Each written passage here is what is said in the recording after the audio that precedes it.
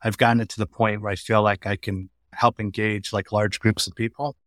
And again, it's been a process. It didn't happen overnight, but if you needed someone to get in front of 500 people, I would be your guy.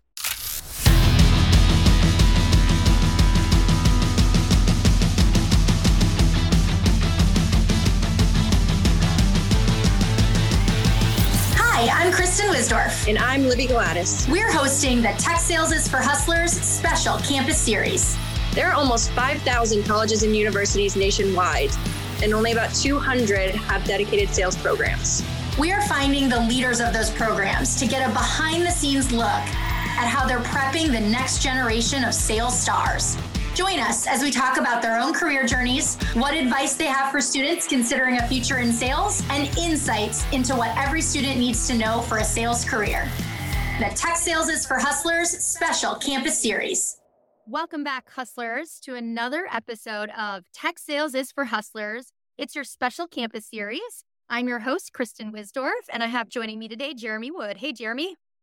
Hey, Kristen. Thanks for having me. We are excited to have you back, and we're also extremely excited to have Matthew Glennon, the senior lecturer at UMass Amherst. Welcome to the podcast, Matthew. Thank you for having me. Yeah, nice to be here.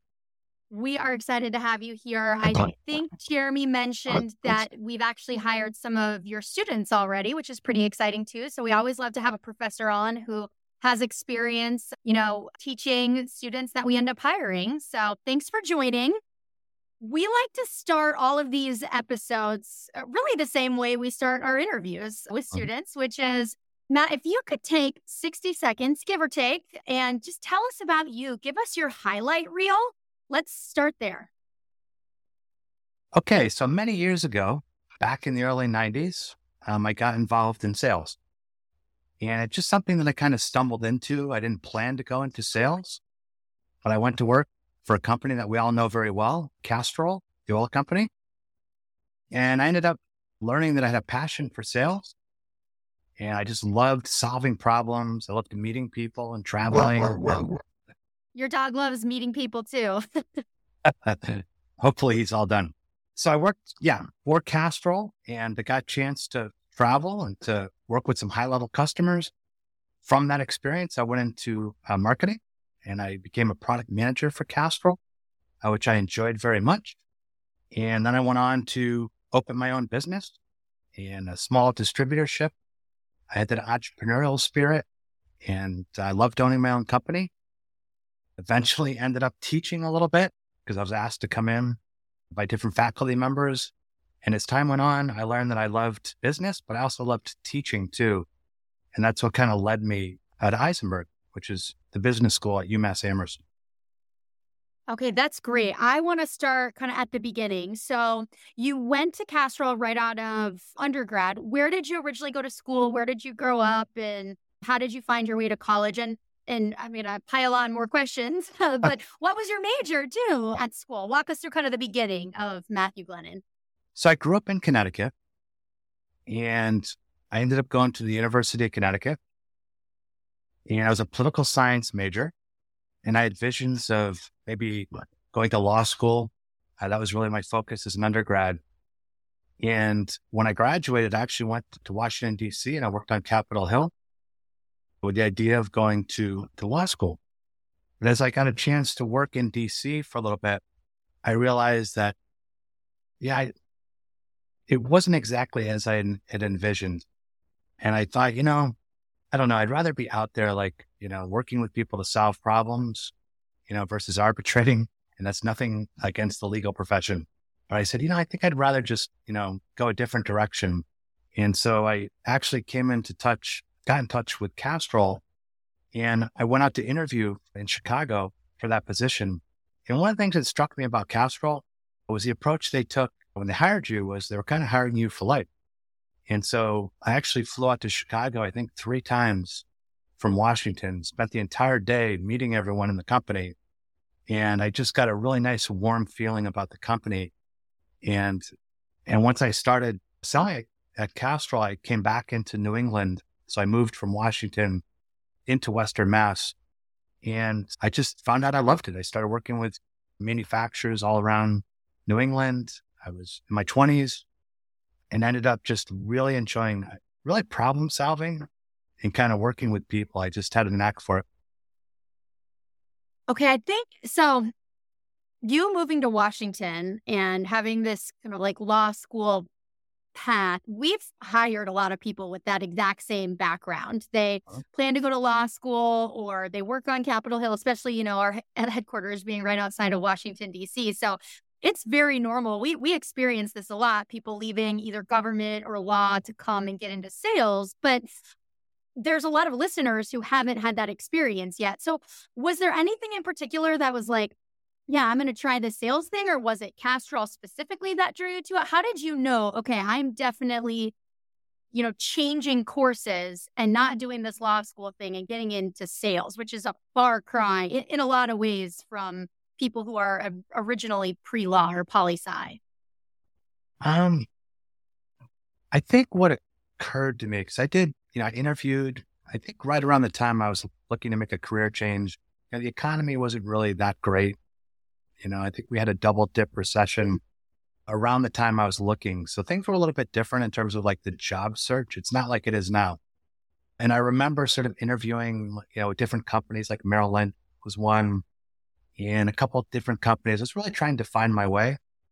But there was something about Castrol specifically where I felt like it was going to be a really good fit for me. And there was a lot of autonomy in that position. And, working on Capitol Hill, you have a set schedule and you need to be there. And there was I had a lot of interest in having a job with more autonomy to set my own schedule. And in terms of income, to be able to make more money than I was making, was also important to me. But there was something, and I would encourage anyone listening to this podcast that's considering a career in sales, to try to find that right fit, in terms of the company you're going to join. I think I knew almost right away that Castrol was going to be a good fit.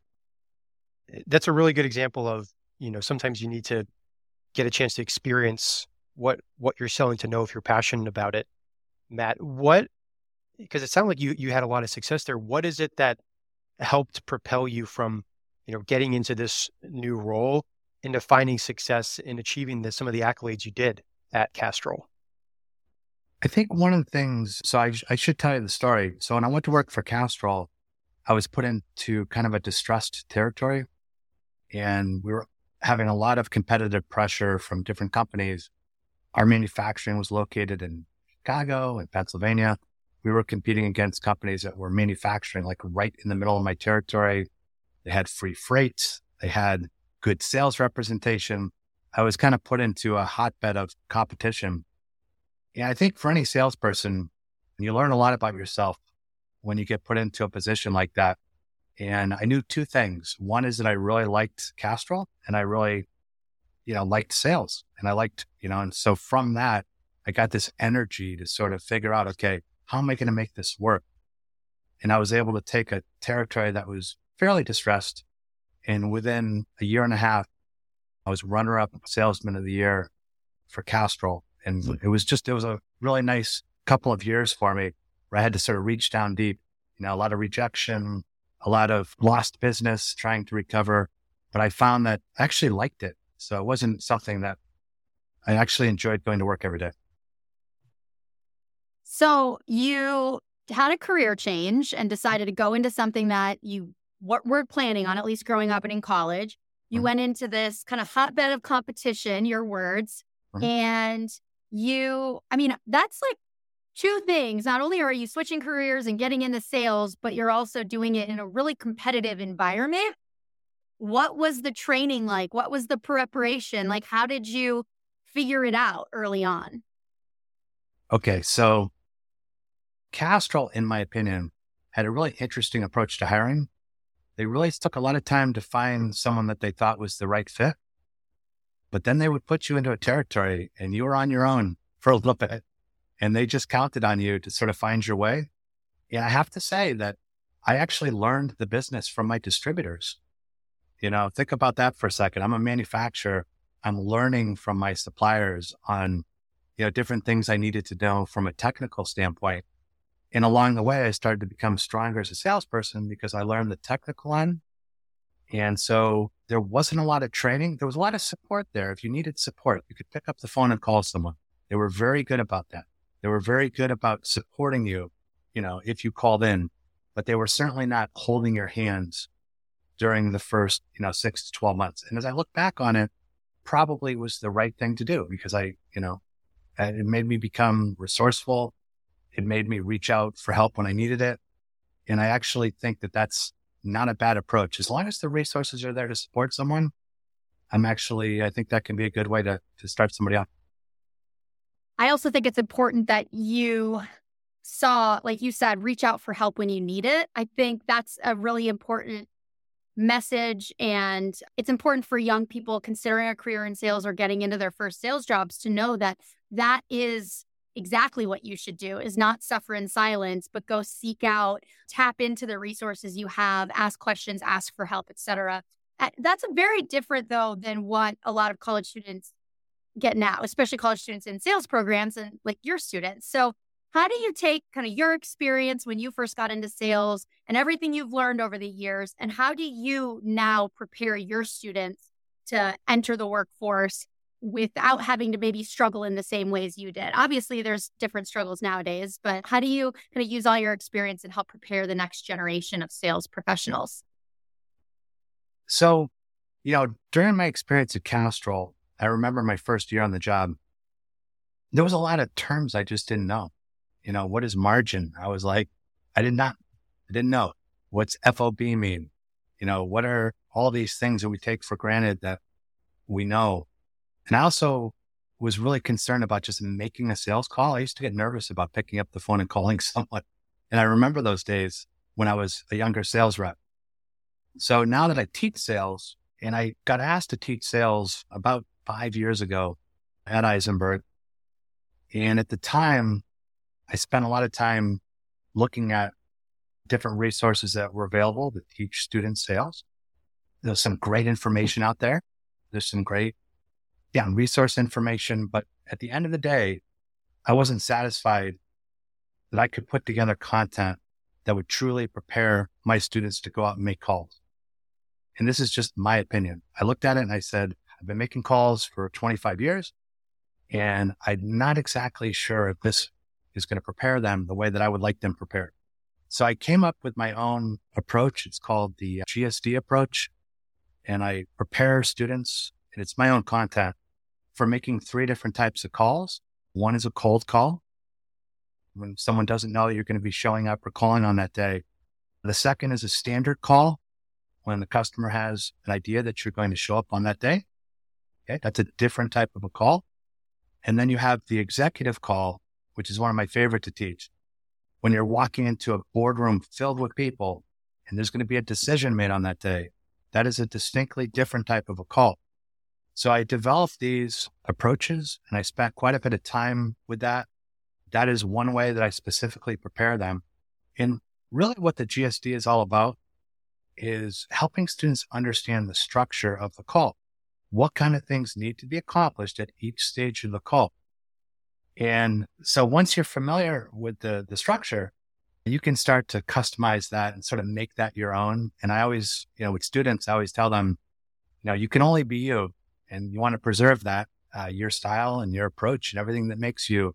But what the GSD does is help take the stress out of the call through providing like the structure. And we do all kinds of practice and real life scenarios. And we try to make it as real as possible. Yeah.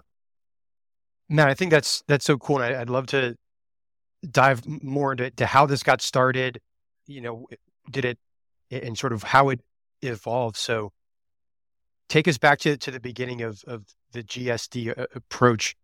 Was it, how did it kind of evolve into what it is now, where you're applying it and teaching it to your students? Well, so I started at Eisenberg back in 2015, full-time as a faculty member teaching marketing, Marketing 301. It's a foundations course. And the course itself typically has about 480 students in it. And so it's a big class. And as I started to teach that, I invited companies into the classroom to do like what I call live business projects. And so I started having companies like Target come in, Salesforce comes into my class, Procter and Gamble. We have all different types of things. So I sort of started to mix, the textbook presentation of textbook concepts in with like real life business. And I had a lot of success in every semester. Content got a little better and better to this day. And I still teach that course. I got asked to teach the sales course maybe 3 years after I started, maybe 2018 timeframe. And that I wanted to bring that same type of an approach to the sales class. So in addition to like the GSD approach, I started to invite companies like Memory Blue into the classroom. And we started to have companies share, their view of sales and how they train their people and what kind of things are important to their companies. And then we would run through scenarios based on their company and based on sales scenarios that those companies came up with. And what I like about that approach is I always tell students, the GSD, I'm going to teach it and I'm a big believer in it, but it's not the only way to sell. And it's nice to hear from other companies about things that they think about sales and the way they approach sales. So it brings like variety into the classroom. And that's what I'm really focused on, is showing students, there's not just one way to do things. There can be many different ways. And so that's really the sort of the theme of the class.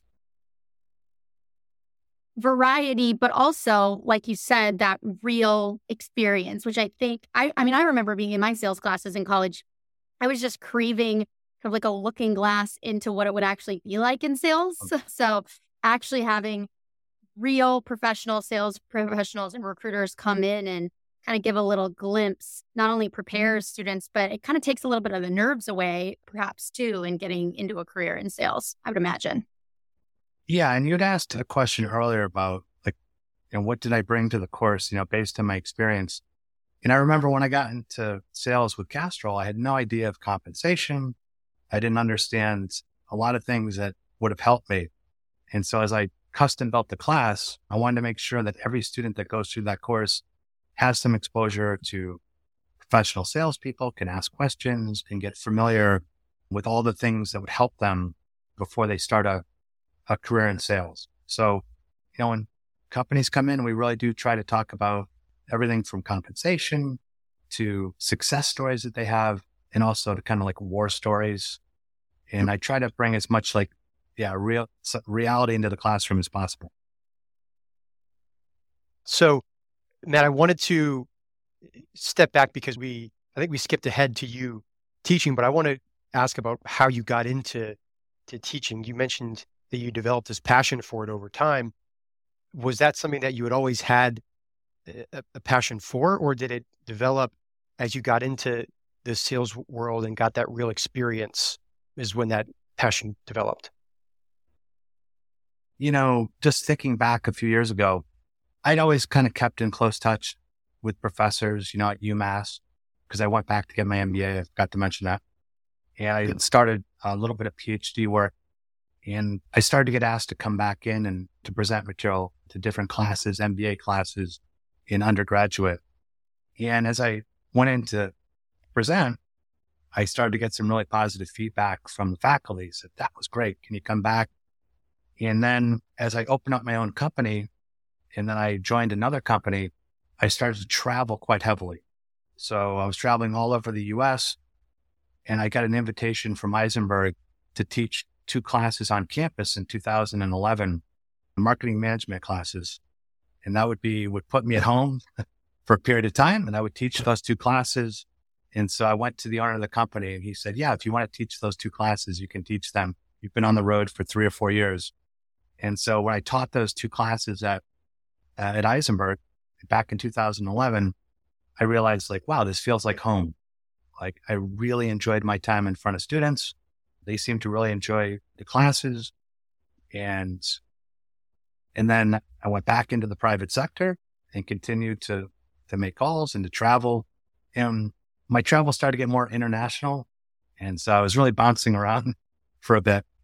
So for family reasons and a number of other reasons, in about 2015, when I was offered an opportunity to join Eisenberg full time, I took the job.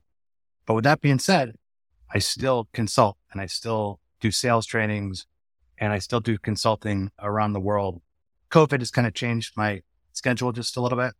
But before COVID came along, I would spend most of my time over the summers overseas, South America, doing consulting work. Yeah. Yeah, I want to dig into that. So you're also an educational consultant as one of your titles, and you travel abroad. Tell us more about what you do and what that kind of piece of your current career is now.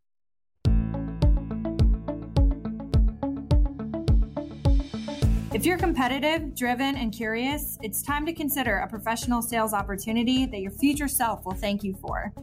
With an unmatched training program and a tradition of elevating our people, Memory Blue has helped hundreds of successful professionals launch lucrative tech sales careers. You will grow highly marketable skills through ongoing mentorship from seasoned sales leaders while showcasing your abilities for tech industry royalty and some of the hottest startups around. And you'll do it all surrounded by driven, like-minded colleagues immersed in our award-winning company culture. As your tenure progresses, you will attract a host of career options. This includes moving up internally or venturing out into the tech industry, where tech companies pay a premium for Memory Blue experience. We have immediate openings in our offices from coast to coast. Visit memoryblue.com/SDR and apply today. So in 2015, when I joined Eisenberg full-time, the company that I was consulting for asked me to start becoming more involved in their international business because they were expanding from a relatively small company to a global company. And it opened up some operations in China and the UK, and also had some interest in going into South America. And so during the breaks, whether it was December break or the summer, I would start to travel, and I got involved with primarily sales, but some marketing too. And it really had to do with new business development and opening up different parts of the world. And so I would travel, China, Thailand, Philippines, Brazil, lots of time in Canada. And I would work with the distribution network. I would work with managers in the area, salespeople, and really just a lot of new business development. So I really spent a lot of time traveling. And so ironically, after I'd started teaching, I decided to take a PhD level class at the School of Ed at UMass, just because I felt like, hey, I'm teaching all these students. I should take an education class and make sure that I know everything that I need to know, or as close as I can. So as I was taking that class, I got asked by the faculty there to become involved in a project that they were working on for USAID. And so the School of Ed, or I should say the College of Ed now, had an arm where they provided services to USAID, and they helped developing countries with educational support projects. And so I started to actually work as a business partner coordinator. And while I was teaching it at Eisenberg, while I was doing consulting over the summers, I also held the position supporting USAID. And that took me to travel to Afghanistan for almost 2 weeks, where we successfully opened up 3 associate degree programs over there. And I was a part of that. And a lot of my work was hiring faculty that had some expertise in community colleges and associate degrees, and then coordinating that work with faculty in Afghanistan who were looking to launch these associate degree programs. And together we worked to implement these programs. And there's 3 that we launched, and it was a wonderful experience, one that I'm very proud of. It was a great project. Wow, that's really exciting. You're kind of like the poster guy for common themes we see, which is, people who want to travel in their career and potentially get into sales or business because of it. People who start off kind of going to college for one thing and then transitioning to sales. And then ultimately the third would be people who transition from sales to marketing, which I think is, at least it's very common for Jeremy and I to hear that kind of on the interview trail and on the recruiting trail. And you've created a career where you've done all 3 and then some, which is pretty exciting. I want to dig into those a little bit more. I specifically like sales to marketing. I can't tell you how many times every year we interview students who are marketing majors, and they they're interviewing for a sales job because they feel like they have to start in sales or because they want that experience, but they ultimately want to get into marketing. And that's okay. I was that person too, but you did it, and you did it after a couple of years at Castrol. So how did you make that transition? And then obviously you did it well enough that you ended up teaching marketing. But walk us through that transition from sales to marketing and what you tell your students now, your marketing students now, about kind of marrying sales and marketing or possibly not marrying the two. So I think there's some natural synergies, between sales and marketing for sure. But one of the things that I tell my students is if you have an interest on working behind the scenes, if you're that type of person where you're like, I think our company should do this and our company really should do that. And they really should think about doing this. Chances are you belong in marketing and eventually you'll get there. If you're someone that likes to be out in front of customers and really like solving those problems and being customer facing, and you really like helping, bring projects to fruition, you're likely going to enjoy a career in sales. And so I was one of those people as I was driving around working for Castrol thinking, why don't we do this? Why don't we, what? And then eventually that led me to become the interim product manager. And that was a position that I took. And, that was a great position too. But most of your time, in marketing is, working in teams, working internally, some communication with customers. And we did trainings and some focus groups and things like that. But you spend a lot of time behind the scenes working on strategy. Whereas in a sales role, you're going to be out in front of customers. You're going to be trying to make things happen. But that's the advice that I do give my students. Yeah. That's really, I think, impressive to go down that path. And then at some point you reached a point there where you decided to sort of take a leap of faith in opening up your own business. Could you talk about, how you got that idea and sort of what led you to making that jump when you'd obviously established yourself as a key member over there at Castrol? So what happened was, Castrol was purchased by British Petroleum, and I'd been there for about 8.5 years. BP is a very smart company. They're a very big company. But in my opinion, the business that I worked in was a very small part of the portfolio, very small part.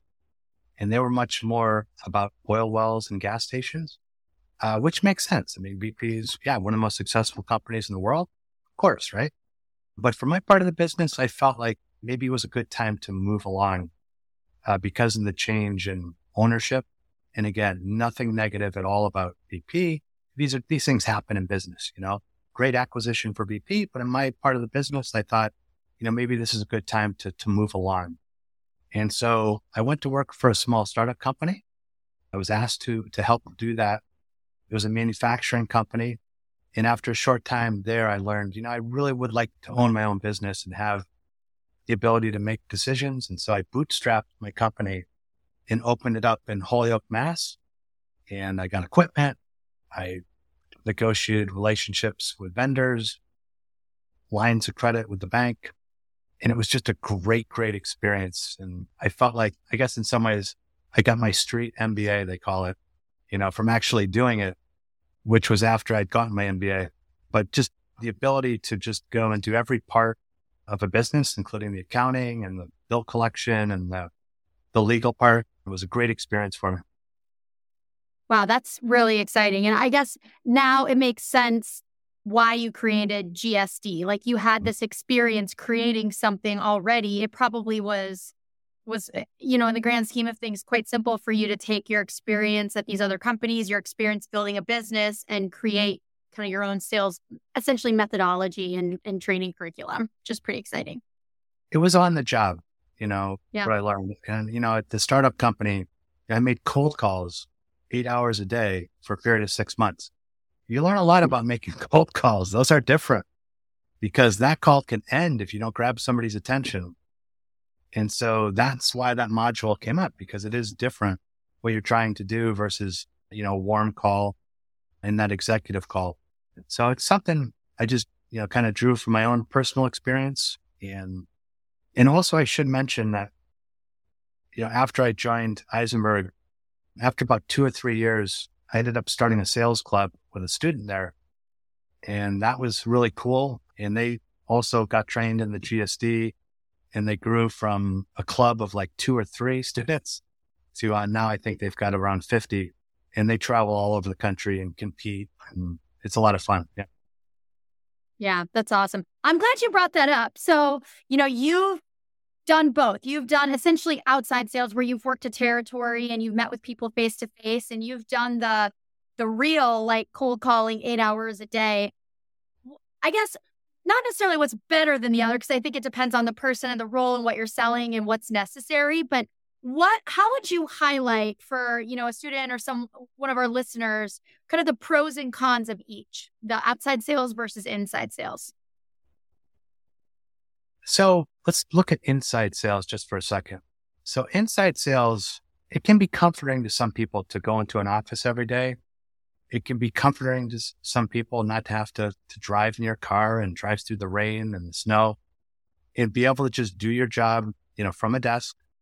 And there's also an energy you get from making calls where you really start to feel it. I'm sure, as you start making those calls and you start getting some business, and that can be very comforting for some people. And some people are just naturally great on the phone. And if you're born to do that, boy, go for it, because it's not easy to do. And I have so much respect for folks that work call centers and that they make calls all day long. And having done it, I started to enjoy it actually quite a bit. Outside sales, you're out there meeting with people, you're managing that schedule. You have a lot more responsibility to keep that schedule full and keep yourself on track. Certainly the travel component to it. I mean, there was times where I was traveling, 6 or 7 months straight, leaving on Sunday, coming back on Friday. And I did like certain parts of that. There's a lot of energy towards being on the road and meeting with customers, but they are different. If you're in like cold call selling or a call center, you can, go to the gym every night where you live. You can, visit with friends at night. You can do those things. Or if you're an outside rep and you're traveling, you can really be gone for significant stretches of time. And so I think for every salesperson, they should ask themselves, where would I feel most comfortable? Because ultimately you want to be comfortable in what you're doing. Absolutely. And I think that's a good way to break down the two. One thing that's common in both of those roles is, especially in that new sort of entry level position, is stress. And you talked about that earlier, about how a huge part of your program is how to kind of handle the stress going into making those calls or going to those meetings. So what's sort of your approach to managing stress? Because that it can be very stressful to go to that meeting or make those phone calls when you haven't talked to that person. One of the common themes, and actually it's the major theme of the GSD approach, which I haven't shared with you, is that it doesn't matter which module I'm teaching, but at the heart of the GSD is one central theme, and that is to help people make good decisions. So in your heart of hearts, if you really conduct yourself in that manner, where you're trying to be consultative, you're trying to help someone make a good decision by sharing this information, that in itself can take away a lot of stress. So in my class, I give this example out. I'm like, if you're really trying to help somebody make a decision, then how can you have a bad sales call? Even if someone was to say, I'm completely not interested, this has been a complete waste of my time, I need to go, I would say, I completely understand. If and when you're ready, please call me back. I would love to get a chance to maybe work with you to see if we can help you meet your needs. Hang up and I would go make the next call.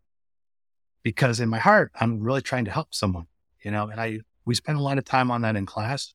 That in itself can help reduce stress. And then also knowing the structure of the call and knowing how to greet someone and how to have that personal connection and how to set an agenda. If you know how the call is going to generally transpire, then you can relax and start to really listen to someone. And that's really the key. We all know is listening to people, but it's hard to listen if you're not sure where that call is going, and you're sitting there, your mind's working and you're thinking of the next thing you're going to say. And when you do that, you're not listening. And so we spend a lot of time on the mechanics of it. But the nice thing is, by the time my class wraps up, most of my students just seem really comfortable making that call. And I think that's the main reason why it works so well. That's great. I think you're right. I think preparation and to the point where they feel like they know what's coming, or at least they have a structure to handle what's coming. And then you hit the nail on the head, the central theme of helping people make good decisions. We've kind of debunked this myth podcast over podcast over podcast that sales is this like kind of old school sleazy thing, selling things to people that they don't need. And that is not sales. That's not sales education these days. And so it's, time and time again, another professor has proven that's not what he's teaching his students. And that's not really the core of professional selling, which is great. Yeah. It's interesting. The other thing I do share along those lines is, most of the salespeople I know really like their job. It's one of those things when you look at, in terms of being a fulfilling career and away from that sort of snake oil analogy, most salespeople are consultative. Most try to help, customers. You see that a lot with salespeople. They tend to be people that really listen well and try to help people. And yeah, I'm just a huge supporter of the industry itself. Yeah. That's great. Well, hey, we want to wrap with a couple fun questions. So I would say just answer the quickest thing that comes to your mind. No right or wrong answers here. So Matthew, which feeling is stronger for you? Is it loving to win or hating to lose? All right. So I'm trying to be like as accurate as possible to my responses. I really don't like losing.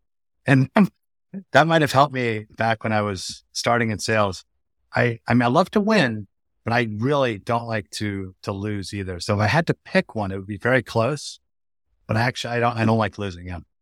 Yeah. Stronger feeling. I hear that. This one you might have to dig deep, but do you have most memorable or embarrassing sales story you can share? Okay. So I used this one in class and it taught me about the value of asking questions and listening. So as a younger rep, I remember I was trying to sell a customer on some feature of our product. And I thought to myself, and maybe I didn't really think too much, but I'm like, of course, this is going to be a huge value to this customer. And so I went into about a 30-minute diatribe about how this feature of the product was going to save them money because they were going to use less tools and they were going to have this great productivity improvement. And I was like, it's because of the chemistry and it's going to do this and this and this. And I remember him kind of looking at me, are you almost done? He was like, and he said, listen, we can't do what you're asking us to do because it's specified by the FAA that this needs to be changed, every 3 minutes or whatever it was. And so that doesn't apply to us. And I remember thinking, okay, I'm going to remember this because ask questions, don't assume, and verify that, features of what you're selling are truly benefits. Yeah. That's a great example of, you mentioned it before, learning from your customers and always being open for feedback.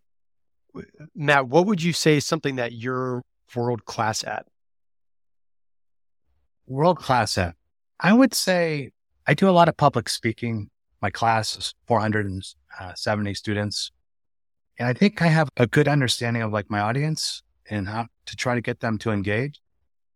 And it's been a process of 7 or 8 years. It didn't happen overnight, but I've got a lot of experience working with large audiences and it's been trial and error. There's been over time, I've gotten it to the point where I feel like I can help engage large groups of people. And again, it's been a process. It didn't happen overnight, but if you needed someone to get in front of 500 people, I would be your guy. I love it. All right. Well, Matthew, we appreciate you joining today and chatting with us. You have a lot of great experience and really, really good, between sales and marketing and travel and setting up curriculum in Afghanistan and being an educator. There is a ton that your students and our listeners can learn from. So we appreciate the time. Thank you for joining us today. Well, I want to thank you so much for your time today. And also just having Memory Blue into my class has been a wonderful experience. I'm so glad to hear that some of our students joined your company recently, and I look forward to working with you in the spring. Likewise, Matt. I know the team loves every time we get a chance to meet the students and be a part of the program. Yeah, thank you very much.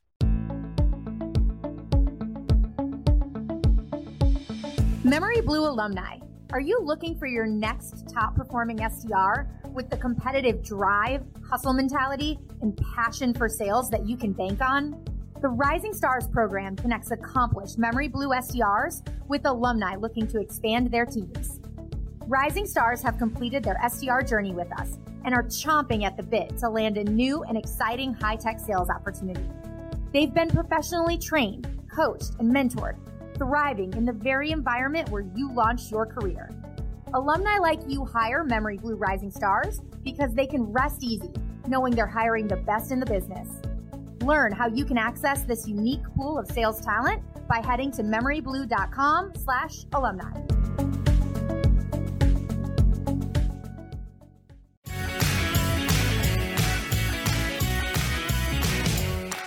Thanks for listening to Tech Sales is for Hustlers. Please subscribe and leave a 5-star review after the beep.